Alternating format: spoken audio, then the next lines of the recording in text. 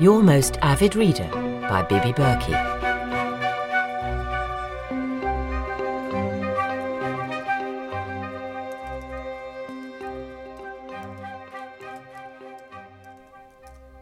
Well, so let's pick it up where we left off. Maria is smuggled to London when Mrs. Hadley and her children leave their country home for town. The sisters are complicit in the subterfuge, insisting the Hesiot girl accompanies them as their lady's maid. Their mother takes no interest in domestic matters, and the plan is easily executed. Early autumn in London is magical. The streets peaceful and stately, the sun creeping through the shuttered windows. Behind one such window, in an attic room, Dominic and Maria talk of their strange dreams, their excitement at having found each other. Do they do more than talk? I'm unsure about this. What do you think? I think I might be a little shy about sexual description, I'll be honest. I've always admired your sure hand in this department. What's definite is that this should be the most heart-achingly beautiful chapter, full of love and contentment, with London as the sanctuary they have longed for. It must be brimming with devotion, not just to each other, but to the city itself. But here's the thing. When the time comes for them to leave and to return to Lincolnshire, the girl is gone. Dominic is frantic with worry, but the coach is waiting and they have no choice but to go without her. As the journey north progresses, his fear begins to harden into anger. He should have known that she had no intention of ever coming back. Now, read on.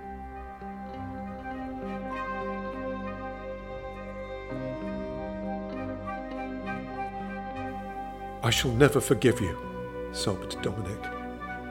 The road darkened. The villages that had insulated the capital from the wilderness beyond gave way to rutted fields, stripped bare to the ground with nothing to show for the summer just past. "I'll never forgive you," he groaned under his breath. Now and again, hearing a whimper, his mother glanced across at him from the other side of the carriage. "Dominic?" she asked, but he wouldn't answer. Fanny, whose heart strained with the knowledge of her brother's agony, leant forward and clasped her mother's wrist and shook her head, warning her against further inquiry. The boy pushed himself back into the corner, tried to keep his emotions in check. Inside, he was reliving Maria's betrayal. It was almost unbearable. After several miles of witnessing her son's badly concealed inner struggle, Mrs. Hadley tapped on the knee. She addressed him in a voice so low that the girls barely caught a hint of what she was saying. "Do not waste your life with suffering, my son. Learn to harden your heart." Dominic longed in that moment to crawl into her lap and to enjoy that closeness to femininity that he seemed perpetually to need. "But she betrayed me," came the persistent yell within him, pushing his tears to the surface. His mother bent closer. "Whatever it is that ails you, my boy, you can be sure that it does not ail her. She has been brought up to get the better of you. It's in her blood." His eyes widened. His heart stopped. How could she understand? I feel a lightness. I feel relieved. Last night, Edward and I went to the local pub for dinner, and he held my hand across the table and said, "You look a little more settled, my love. Are things moving along for you?" And before I could utter a word, he added, "I do hope so," and left it at that. I doubt he fancies entering the murky world of my psyche, bless him. We walked back along the lanes, and the world smelled divine. Is it because of you? Am I getting excited by a book that I haven't even written? Why has Maria absconded? Why is Dominic behaving like such a hideous and morose teenager? How strange. I should be tearing my hair out because I've had no hand in it, and yet I feel almost exuberant. I'll tell you what, I feel particularly enthusiastic, not a word I often use, about the most sententious horde. I have such a good feeling about them. I want it to be a really romping kind of story, with the girls getting into all sorts of scrapes and growing up together. One of them shall be me, and shall rise above them as the knowing one, the one that kisses goodbye to their childish dreams as she alone sails successfully into adulthood. Just got this. Sorry, been food shopping. What do you mean, kisses goodbye to their childish dreams? Not sure I understand that. Well, what I had in mind was that the girls spend a golden, prolonged childhood, full of hope, but near the end of the book, reality steps in and their dreams shatter. One of them, the autobiographical me, breaks through this endless spring and emerges into a glorious summer. We admire her. We understand her. What I'm saying is that she doesn't get a man. She gets something better. Success.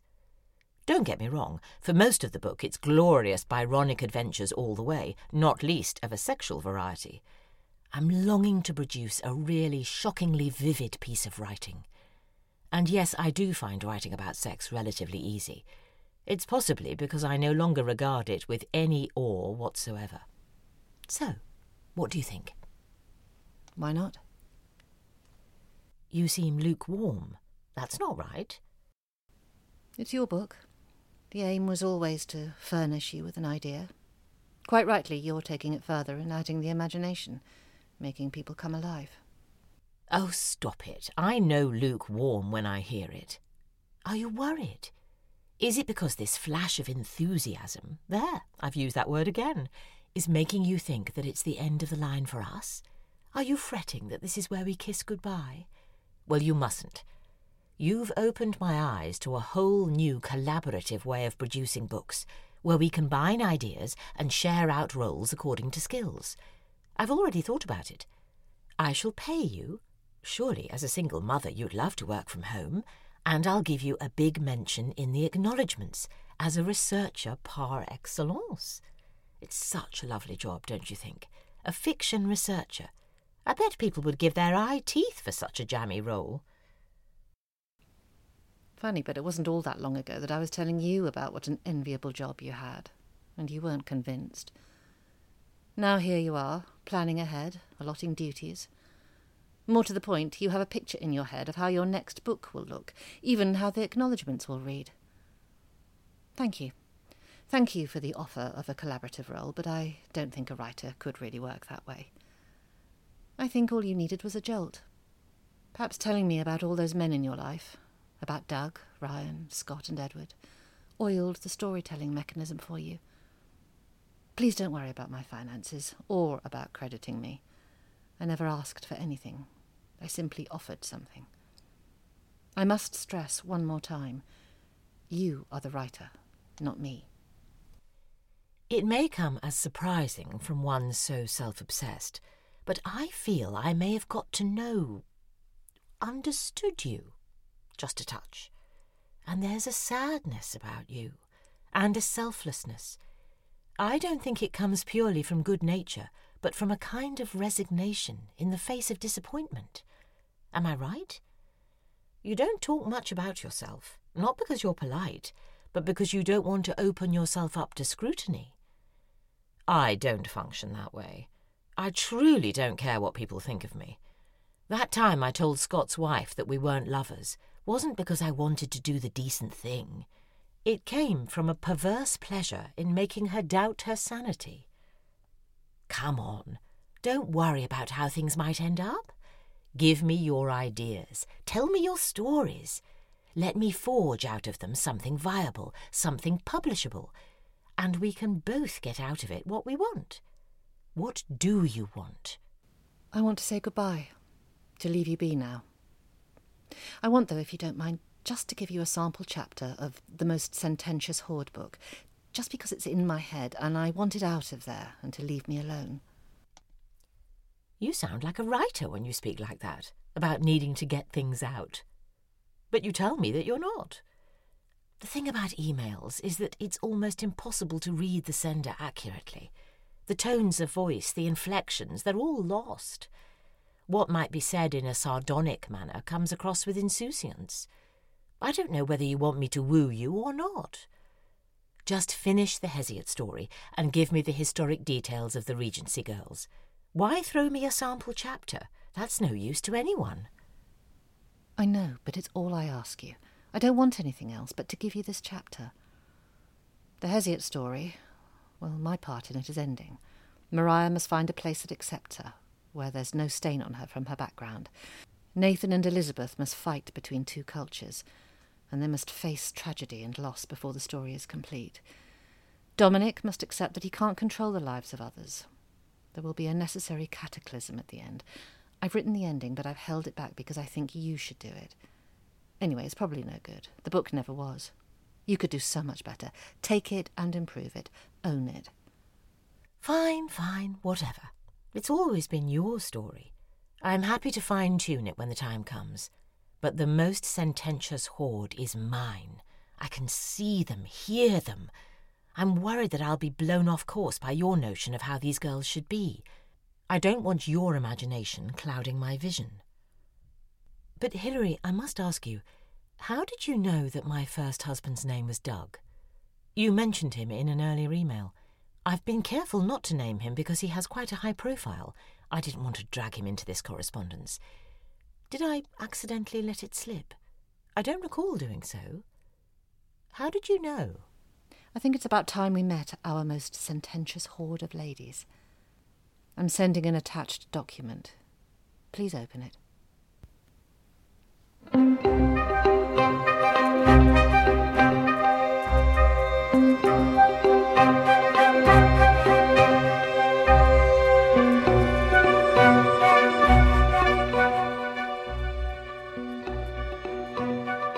Hilary was played by Rebecca Charles, Monica by Georgina Sutton. The male narrator was Mark Lingwood.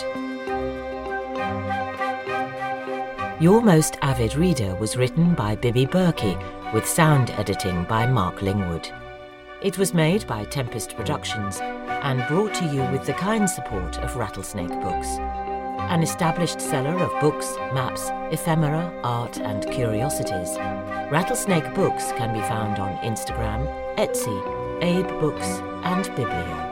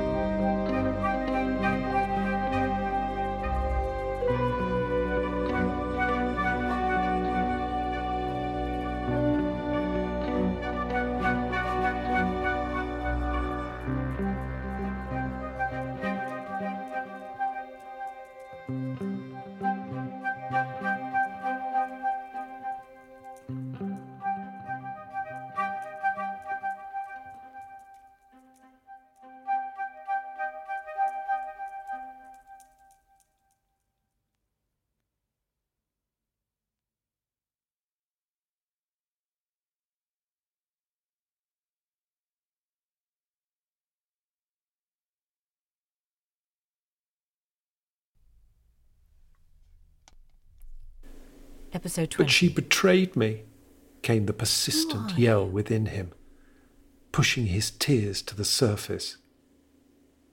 His mother bent closer. Whatever it is that ails you, my boy, you can be sure that it does not ail her. She has been brought up to get the better of you. It's in her blood. His eyes widened. His heart stopped. How could she understand?